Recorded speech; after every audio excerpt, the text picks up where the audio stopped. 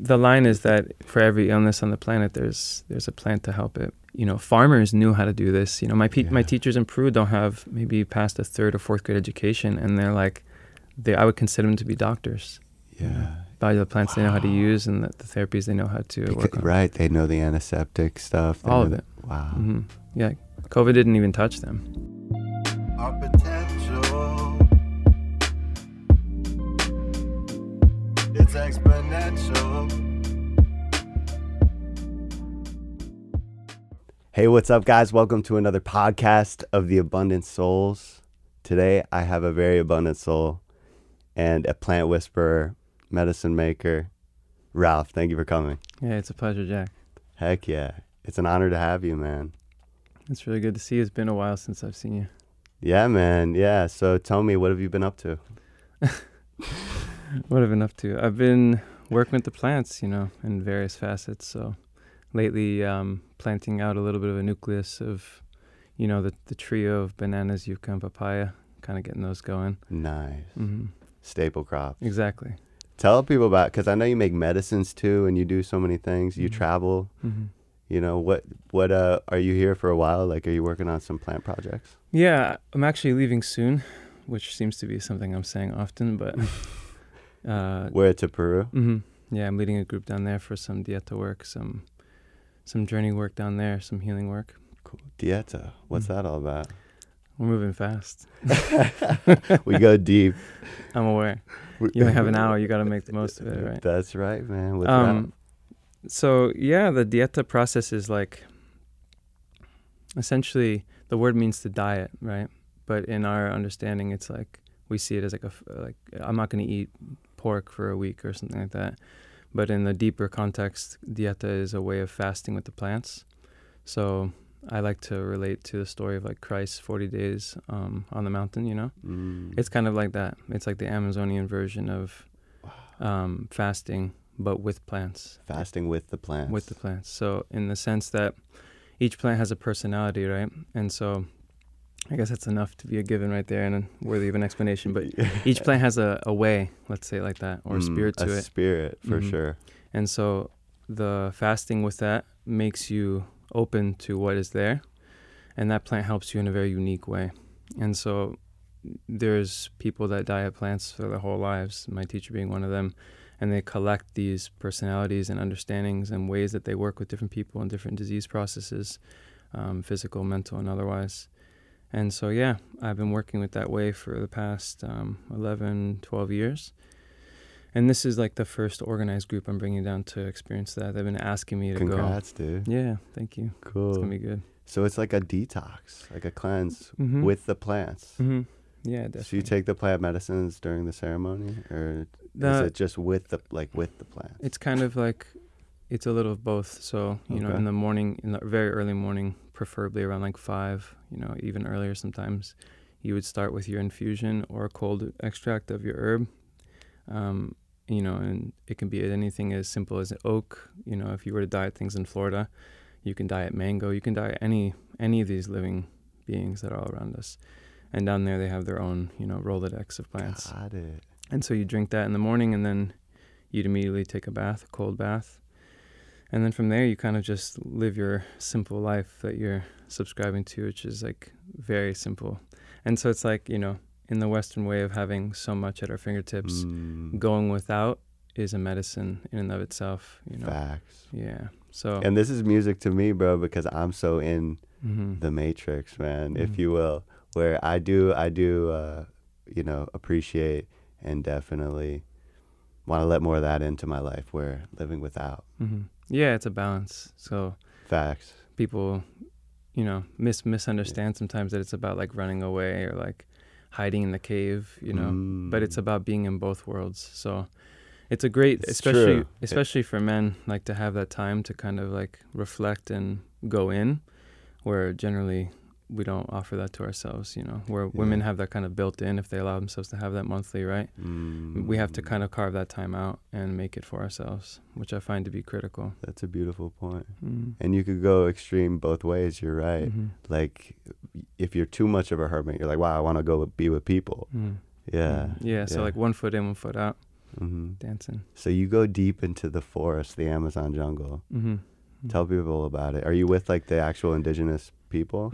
Yeah, I've been visiting and staying with and have made like deep relationships with the Witoto and Yagua people. They're particularly my teacher, Don Luis Pinedo, and his wife, Sarah. He's Witoto and she's Yagua, and they married, so it's like two tribes coming together in a way. Wow. And I met them years and years ago, and I go down there every year if I can, spend some time there, at least a month, if not many more. So last year I was there for 3.5 months. And yeah, it's an incredible place. Very simple, very rustic, very rural, and not too far out. You know, it's only like an hour from the city, but you feel like you're well away from everything. Gotcha. So it's a good like first step for people to like go out into nature a little bit more, you know, because it's like for that it could be like the deepest that anyone's ever been away from civilization. Totally. But yeah, they're a largely sustainable, regenerative community without any of the taglines or hashtags. Permaculture group At 110%. But because they have to, you know, not because it's like cool. And that's it. You know, they're doing largely the staple crops in like acre to 2 acre clearings, rotating them every 10 to 15 years. The cassava that you're talking about. Cassava, banana, plantain, tons of papaya. Yeah, those are the main ones. And then lots of chickens. You know, and then pigeon peas? They have them in the markets, but they don't. I haven't seen the people I know growing them. I'm trying to work that in. Cool. Trust me. Yeah, we all have stuff to share with each other, right? That's beautiful. Yeah. You bring them plants as well. Yeah, I do. I bring them gifts, and they share gifts back. So it's like it's been this really beautiful botanical highway of exchange that I feel like to me feels ancient and very appropriate. Like, and you've given me plants from there. Like it's beautiful, man. The plant network. Yeah, it's endless. I love it. It really inspires me because, you know, a lot of people, and it's not good or bad. It's just that a lot of people go to these places getting a lot, and I feel like after getting so much, I felt so filled with that. And it's like how to return it in a way that's appropriate, and not thinking like, oh, beautiful. This is what they need. It's like, what do you want? Yeah, you know. Because a lot of people most go to these people places, don't define even what they want. Right. Well, that's a beautiful question, bro. Yeah, and like they go to these places and they bring like, you know, the NGO nonprofit, like we're gonna build you a greenhouse in the Amazon, and people inflicting their will. Exactly. And so instead of that, I go like, hey, what are you looking for? And they're like, new plants, new fruits. I'm like, oh, I got you. Enhance what they already got going, man. So it's like stretching the season of edibility and the harvest and things like that. So like bringing in new things. We brought them casturi. It's a new one for there. Wow, tell us about it. You know what I'm talking about, right? Casturi. Is that the Magnifera casturi, it's another mango species. So it can handle the wet season. Like it needs a wet season like they have. That's right. It needs more rain, you know. So they live in the super tropics, and mangoes fruit very infrequently because they need that like either that defiant like cold trigger or that dry trigger, which we have here, which we have perfectly here. That's right it. And they have like huge mangoes, man, like this, that are like, you know, sometimes just evergreen, and they'll set flower and then the flowers fall off because it gets hot again. So it's so interesting how different plants, I'm just getting excited, that here do this thing, you go to Hawaii or you go here, does a way different thing. Yeah, even West Palm, the Loxahatchee, right? Like they have trouble out there sometimes with flower rot and like the more humidity being inland, and yeah, it's amazing. It really is. What else do you grow out there, man? Like you were telling me about abus. Like what do you guys got in the Amazon? Yeah, what is what do they grow there? Abu, they call it kaimito. So interesting. It's like, you know, it's funny. I really love this. Where some of our favorite stuff is like the rare collectors and fruit stewards and stuff. Are their weeds? I love it. Like strawberry tree, we sell. What is it, like $50 for 3 gallons? $60, bro. It's in the city streets, growing through sidewalk cracks. Yeah. It's a weed. It's 100. Not even a weed. It's a super weed. Like it's everywhere. And people geek out about it here. Yeah. And so I tell my teacher that. I'm like telling my friends on there. I'm like, you wouldn't even believe. You know, you don't even get it. And I mean, I did. It's just so funny, man, how we grow up. Exactly. Like we didn't grow up with that. Mm-hmm. So it's exciting. We're 30 years old eating a strawberry tree. And you feel like you're 2 years old again. Right. Exactly. Yeah. So it's really funny. And then, Yeah, what else they have going on there? One of their main things are the palm fruits, which, besides coconut, which is pretty well known, there's aguaje, which is a really big one that Matt Is Reese that is like big into. pehibaye? No, that's peach palm, pifayo. Agua. Aguaje is Mauritia flexosa, I think is the name, and it's just this off the tree, off the palm. It's savory. It kind of looks like a dinosaur egg, if you can imagine that, or like snake skin on the outside, almost like salak a little bit. Yeah. But it's like a creamy, savory flavor No way. that they usually will dip in salt or something, or just eat plain. And I but love salak. do you? Yeah. Yeah, this is nothing like that, but it looks like from the outside the same. Got it. Yeah, when you said it, snaky, so Yeah. different. It's such an interesting fruit, and I think that's their largest consumed fruit in the Interesting. entire Amazon Aguaje? by the tonnage. Yeah. Mhm. And Matt Reese is trying to grow it? Yeah, he got a few from me, and I'm like, if anyone can grow this, it's you. Yeah. Because he's got that swampy like back acreage, and he needs And water. he like that. is like in a 9B situation too, right? I think 10A? I hope so, because it Yeah. needs warmth. I think it's 10A. I think you're right. I don't know. I hope But so. but what I'm saying is he's on the edge. Hmm. So it's so interesting. He could do so much there. Yeah, he just has a lot of water, which this wants. So I was like, Okay. you're the guy for this, They'll grow in the middle of ponds, man. Like imagine a palm emerging from the water like that. It's such At a Riverbend Park. one day. Yeah. Yeah. We planted, just a side note, we planted some plants. I'm not going to say where, but over there at some place. And people just mowed it over like perfectly nice mulberry, And so I'm just learning you got to pick and choose your spots. That's the message. You did that a few years ago, right? I remember Yeah. you like You remember that? would you had a name for it, like like some kind of campaign you were doing or something. Okay, Like yeah, probably. that. Yeah. Was it like the plant daily? I That's planted what a it was. fruit. Yeah, I planted a fruit tree every single day. Hmm. Yeah, people were like, dude, keep going. Hmm. That was a lot of fun. I remember you doing that, and recently I've been more intensively stewarding some land that's wild, Love it. and it's like covered in carrot wood, Brazilian pepper, Australian pine, elephant grass, all the staples that take over in open spaces for right reason to kind of like, inoculate that placenta one, if you will. Mm. And I'm carving out those spaces the last few years and planting things there without care. And I've really learned, similar to you, what does well and what does not without human intervention, And it's a big deal. It is. That Mhm. experience. Mm-hmm. You go back in 2 years, you're like, wow, look at that. Mm-hmm. Or, oh man, I wish I did this, and that. Right. I mulched it.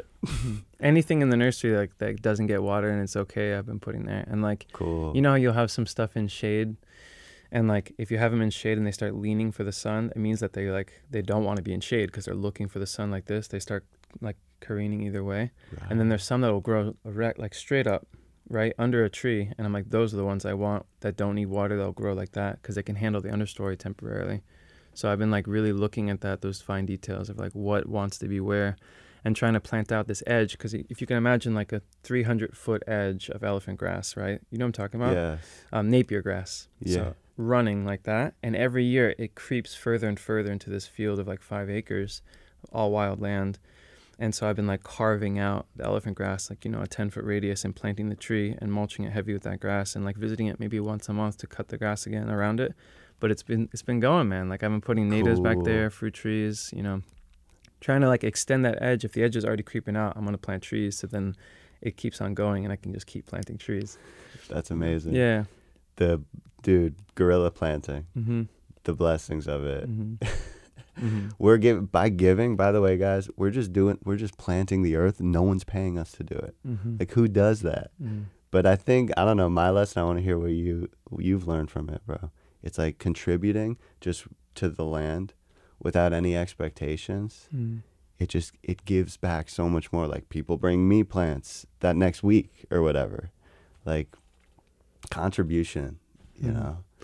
Yeah, I always say the payments aren't solely in financial ways, right? So I like to say it's like God pays me first. So that's what Beautiful. that's my main concern, is just being in right relationship, because everything flows from there, Wow. So Talk about that, dude. yeah, it's like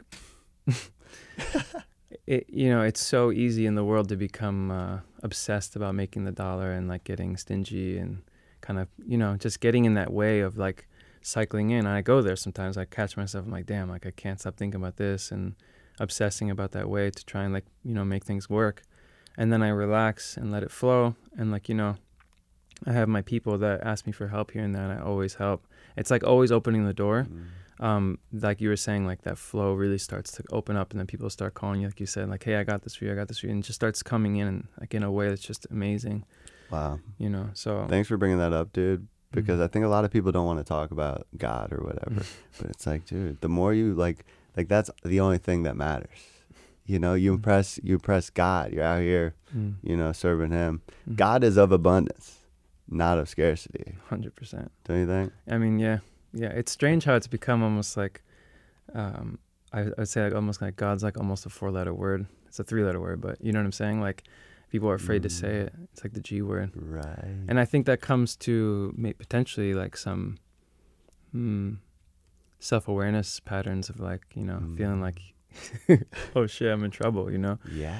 But yeah, like the plants really helped me with that relationship, man. Like, in that spiritual way, like kind of reassessing, Yeah, that's a beautiful way to put it. And we don't need to get into it if you don't want, but I know you've had experience where you almost like passed. I've had like near-death experiences too. Do you want to talk about that? Did that like bring on like belief in something, Yeah, the story is that I had a tetanus shot when I was 19. I had stepped on a nail. I was at a restaurant I was working at and like was in the back parking lot. And you can really hear that bass, that floor tom. Yeah. So yeah, I stepped on a nail and I got a tetanus shot. And shortly thereafter, I developed a nerve disease called Guillain-Barré, which was pretty rare. I think it's gaining popularity from the recent experience we've been going through the last few years. And it's a demyelinating, ascending paralysis that starts around the feet usually and like comes up the whole body in like a wave and will take you out, So the myelin sheath, if you're aware, is like that protective element around each nerve. And what this does, it's a process where your body destroys that, so you have no protection over the nerves. So in some cases you'll feel like numbness or like not feel much. And in other cases, you'll feel numbness with like lightning and fire neuropathy. So I was in the latter. And it was quite a life-changing experience. Like within a few days, I was out, unable to move. And I was at Bethesda Hospital for 48 days. My insurance stopped covering me. So it was kind of like the American nightmare, Wow. in a lot of ways, at least in the medical sense. And so from there, I got signed out and I had like a $1 million hospital bill at 19 years old. And I learned how to walk again at home, like with my friends, like helped me walk down the street. Wow. You learned how to walk again. How old were you? 19. Wow. Yeah. So it's a miracle, right? And so like there's a guy, if you don't know him, I highly suggest you listen to. Maybe you can have him on the podcast. His name's Stephen Jenkinson. And so he speaks about having that like second chance. I remember you telling me about him. And with that second chance, it's like the debt.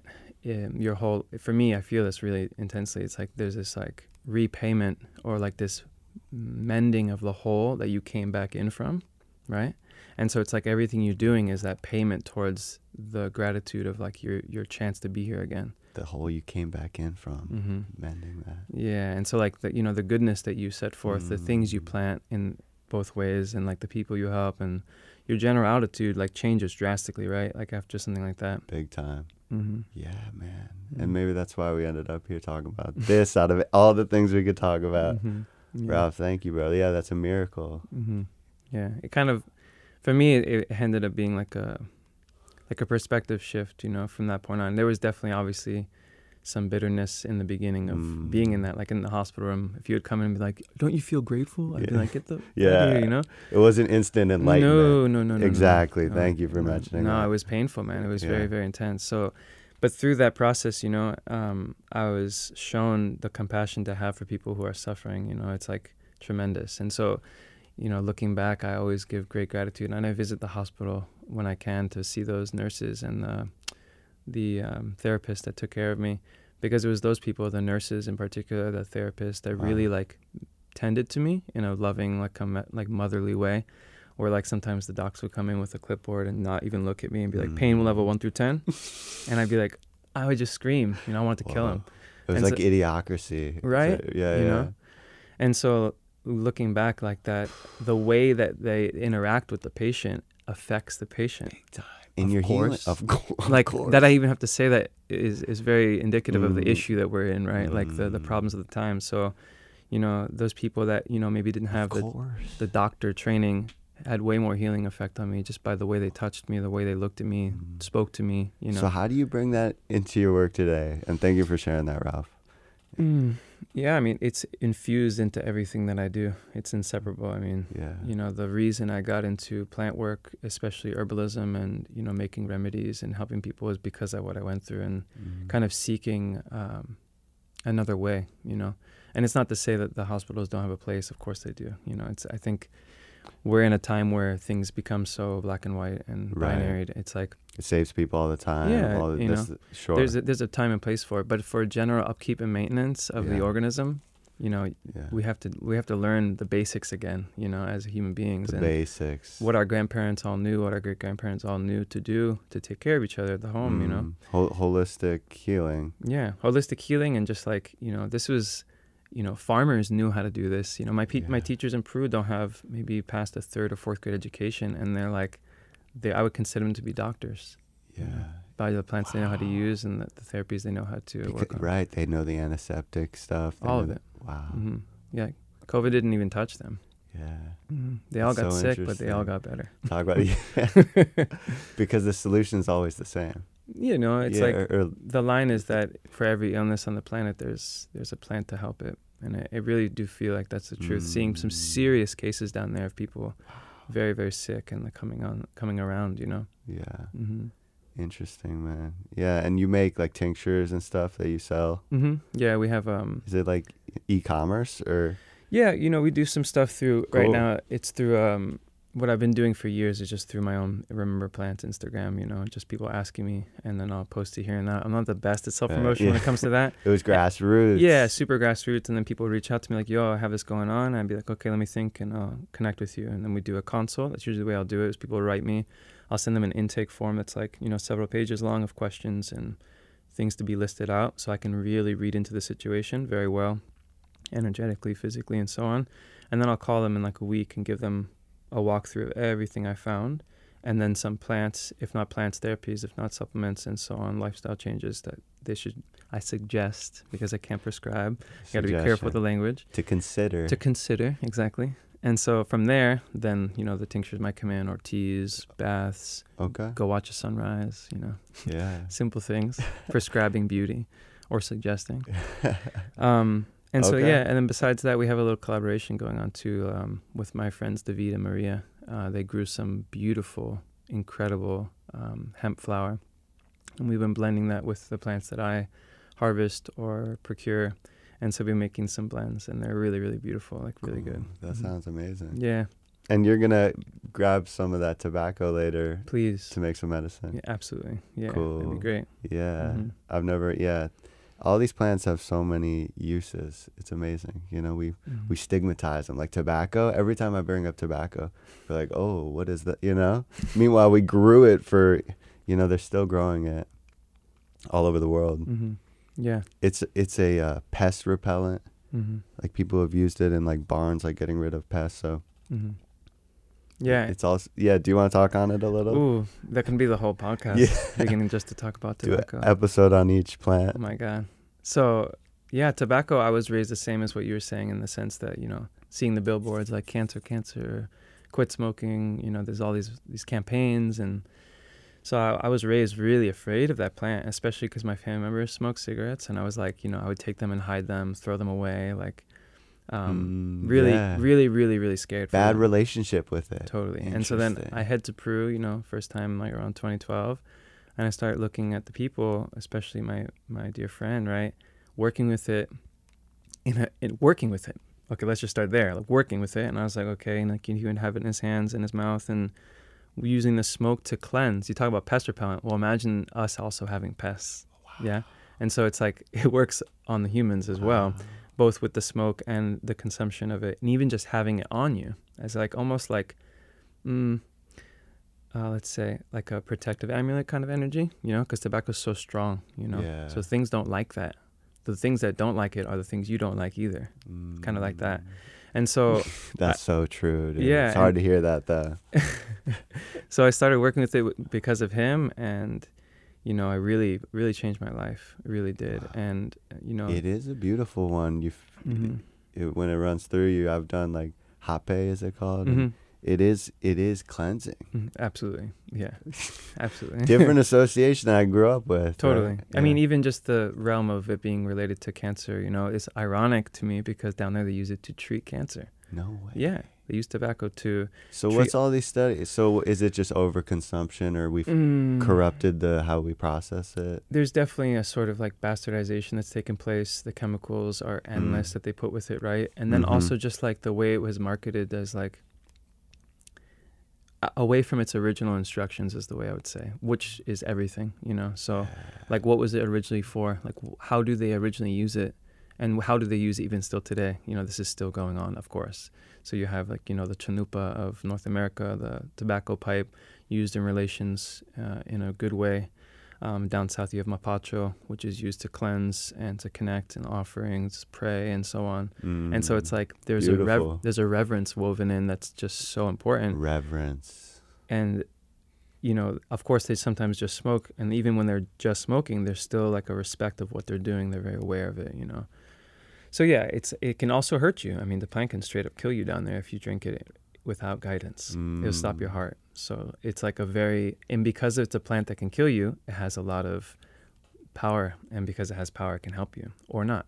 So it's like really about how it's being wielded, So true. Ralph, I love talking to you about this stuff. I feel like we could relate so much on, like, for example, people here in America, like adults, kids, any age group, will sometimes see, like, they'll be in a garden, they'll be like, oh, you could just eat this? Like, they think they could just eat anything.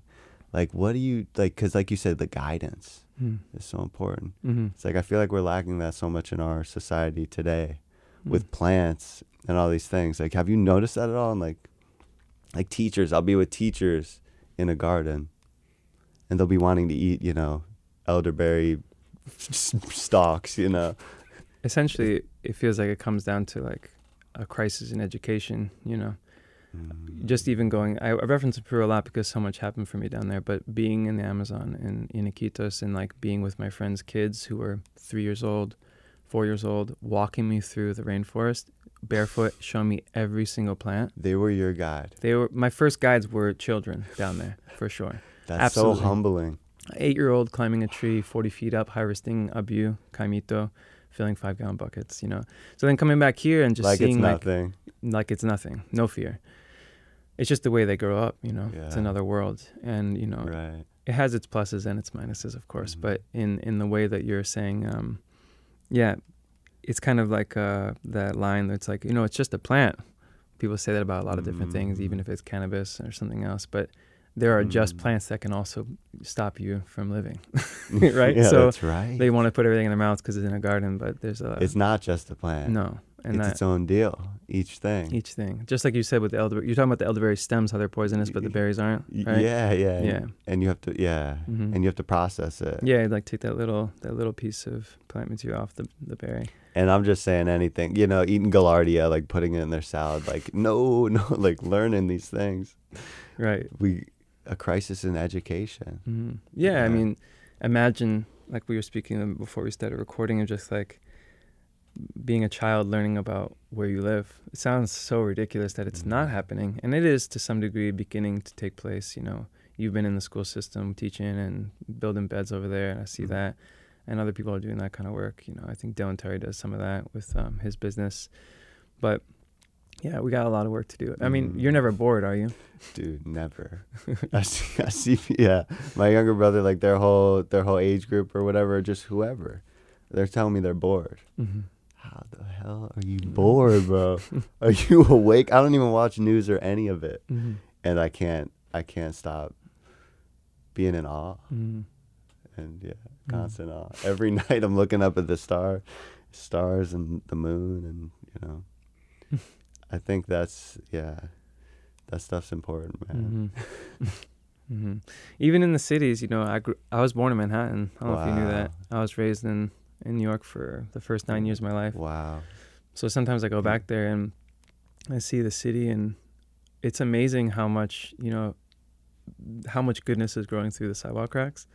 I don't know if you've seen that in Chicago recently, but Goodness. like the dandelion, the plantain, the mugwort. Oh, interesting. There's so much medicine in I the saw city. plantain all over yeah. Mhm. We were eating mulberries in the Mhm. park, and Mhm. So it's there. It's just it's got to Mm. be found and kind of remembered. Thank you, bro. Yeah, Yeah, there's goodness there. that is so true, man. Because a lot of people, I mean, there's billions of people in cities, so it's like sometimes I feel like in the world of like, talking about these things, living life holistically, whatever, people can accrue a sort of shame of where they live because they're like in an apartment in the city.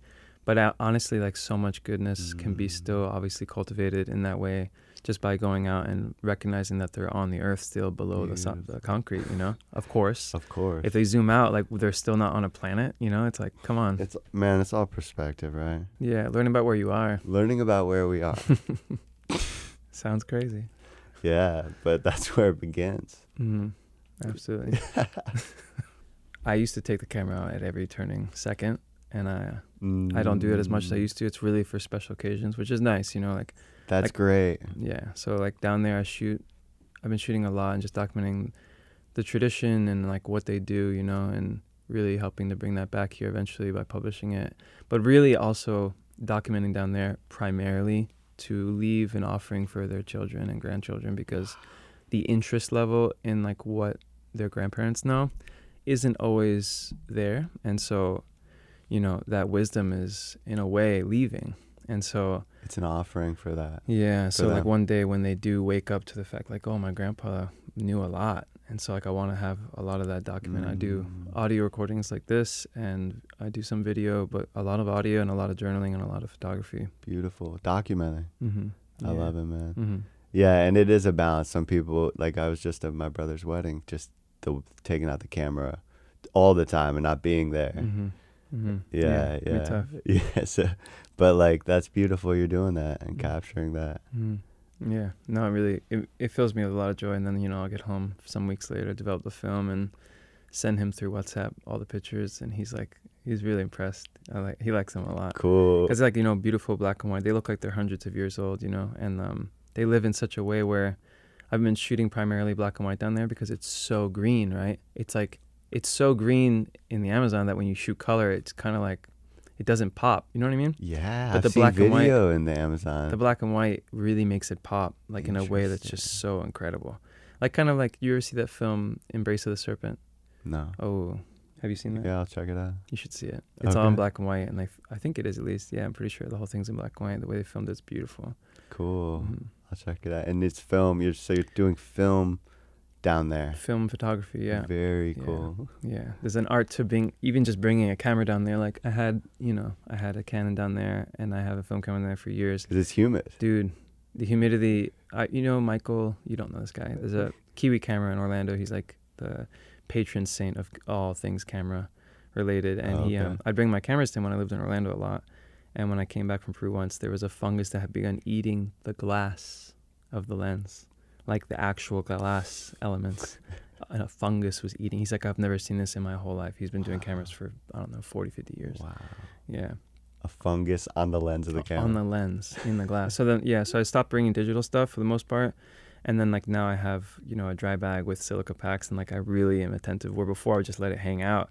And then I'd be like, my film wouldn't even wind. It would jam from the humidity expanding the film. So like things down there don't last, but there's a beauty to it, right? There's a beauty to it. And it's like the things that do nothing last. Exactly.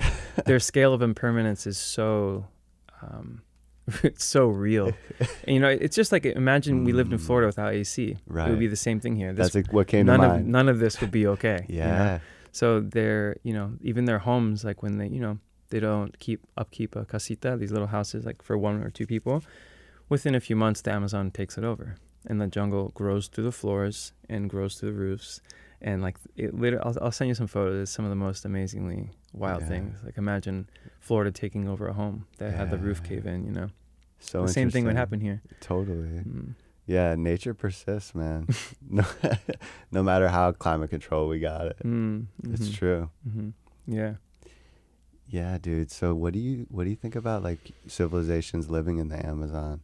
Like past civilizations being wiped out? Is that a thing? Like, Oh yeah, it definitely happened. I mean, there's various stages to that having taken place, and even continuing right now for sure. And with the different threats that are going on, mostly from what I witnessed personally, the lumber exploitation is pretty bad, man.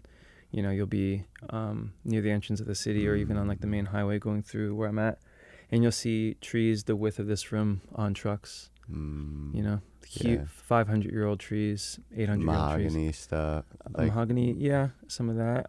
what are the trees? Lupuna, Sebapatandra, some mahogany for sure. And they're just encroaching on these Absolutely. these And tribes. they'll poach them. So they go on lands that aren't theirs and cut them down, man. And it's like mafia. I've heard of that. It's mafia level stuff. It's pretty crazy. It is. That's very real, And then you also have like land grabbing going on down there, where people like it's essentially organized crime, where like they go through and have people squat on your land and take it with arms, like armed robbery of your land. Like, and you don't come back. They threaten to kill you, Yeah. and it's really wild. It's happening, and there's stories about it being connected with different groups, and it's pretty intense. So like where I go, there's no police.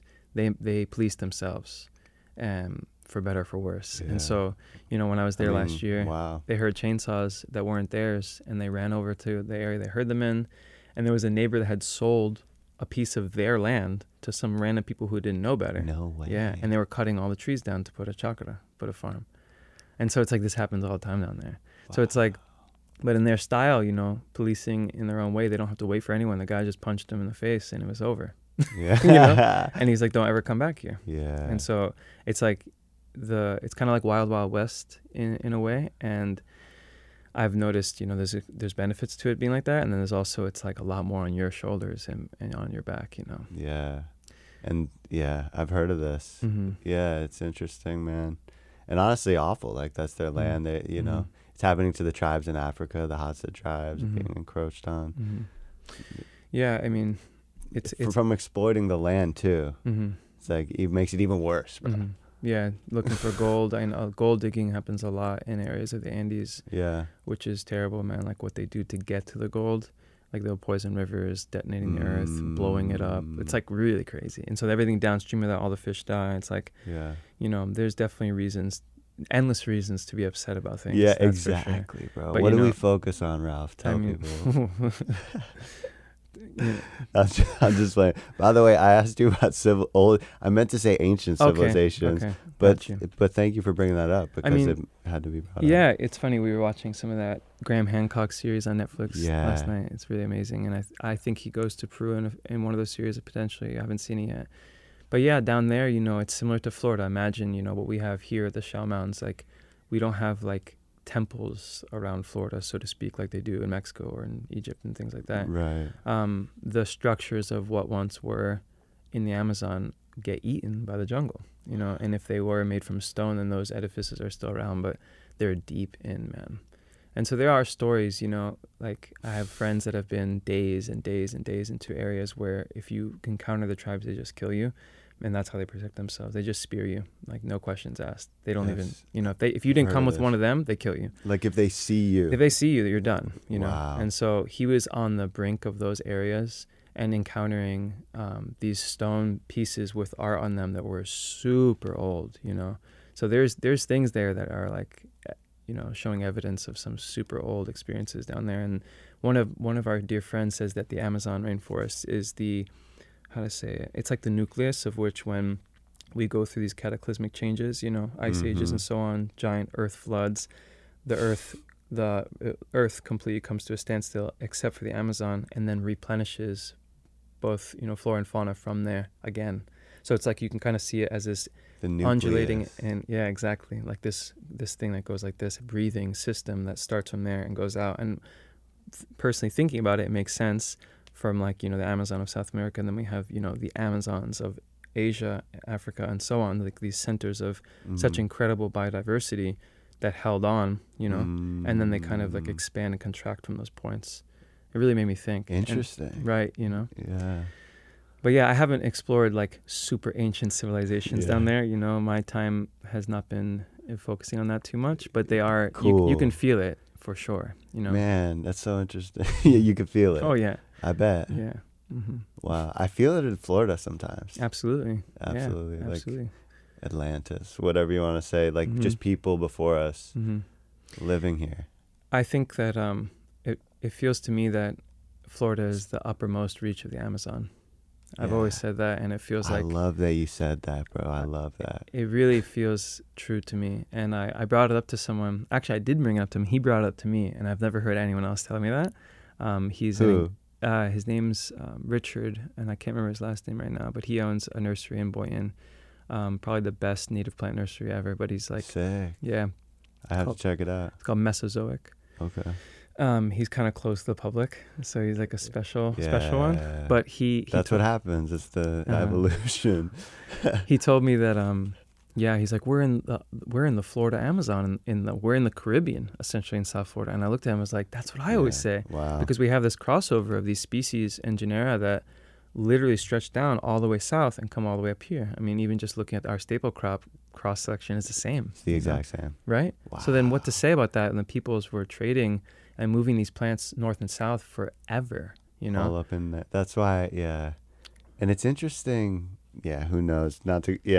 We could go super deep, but I think the same stuff, and I'm glad we're talking about that. Like Puerto Rico, you go there and you're like, do you ever go like Costa Rica or Puerto Rico or any of these places? You know, Michelle's Puerto Rican, and we really need to go there. And I have some friends that we've developed some relationships through Instagram and stuff, and I really do want to check it out. If I go there, I don't think I would come back, you know? Wow. I mean, what you can grow, it's like the little Amazon, man. It's like, what, zone 11 or something like that? Zone 12? It is so chill too. Mm-hmm. But they have this beautiful rainforest called the Giunta. Mm-hmm. It's rainforest. On the east, right? It's an actual rainforest. Yeah, it's like southeast, Mm-hmm. I think, yeah. But there's a bunch of permaculture down there, whatever you want to call it. Mm-hmm. Mm-hmm. It feels weird talking about permaculture with you. Why?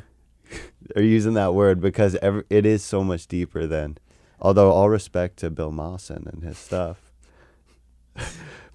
but yeah, do you know what I mean? It's like what is meant to be working with nature and not against it. Mm-hmm. That's a given to you and I, but not to corporate America. Mm-hmm. Right? I mean, if they could see the dollar signs coming from, I think they would latch onto the systems theory. Yeah, I do too. You know, I mean, if applied to business, it makes sense, and how to observe, you know, see the flow, stacking functions, all these things work economically as well, from what I understand at least. Exactly. But yeah, you know. So why are we doing it the other way? Why are we being separate? I don't know. All of it. Call your bank. Yeah, you know, the words get. It looks like we move through fads in the gardening, agricultural scene. Move through fads with different names and things like it. Yeah, and then people get upset with this one and that one. It's like, okay, at the end of the day, man, it's like pick up a shovel and just start getting to work. You know, I love that. Learn, bro. figure it out on your land and observe it. Pick up a shovel and get to work. Yeah, it's like because we can theorize until we're blue in the face, but what's the point if you're not actually doing something? Yeah. And So beyond to that, say and that you know something. and observing the plants. Observing the plants. Mm-hmm. Mm-hmm. Yeah, I think isn't that rule one? Isn't No, that yeah. What's rule one? Is like make a harvest, I think. So Rule one is there are no rules. Oh, God. Fight Club. What are the principles? Yeah, exactly. So anyways, Rob, it's been amazing having you, man. I wish we could do this all day. Mm-hmm. I guess like one thing I was thinking about on the way here is like because sometimes people will connect my story of like how I got sick to then going to the Amazon as if it was like one day after the other. It was a process of many years of like discovery, you know. It went from like learning how to cook at home and like getting into the whole food rabbit hole of like learning different preparations. You know, I went into the vegan world. I started getting out of the vegan world.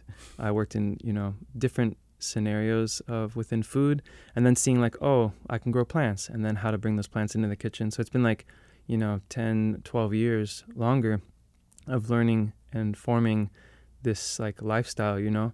And I think that's what it comes down to is like people are looking for like the magic pill or like the way to go. And I think the biggest thing I've gleaned, if you could say so, about like being down in Peru and like even meeting my teachers in Florida is like living. you know, because people will get so obsessed about the information and so anxious about the way of collecting and collecting and collecting, and they don't actually apply because they're like obsessed with collecting. And I've been there. I know this feeling very well, and I catch myself sometimes in it too, even still. But it's like, you know, actually, you see it in them because you see it in yourself. of That's course, what you're saying. of course. And so like actually, Caught up with the information, bro. yeah, it's like obsession with like, you know, even listening to podcasts and like Yeah. getting obsessed with trying to like catch everything. And it's like, then what do? You know, you still gotta do your thing all You day. still gotta live. Right. And so it's like how to apply. That's what I'm seeing in my own life is like I have to apply what I've learned and actually live it, you know? Like Brother, spend time in the garden. That's so good.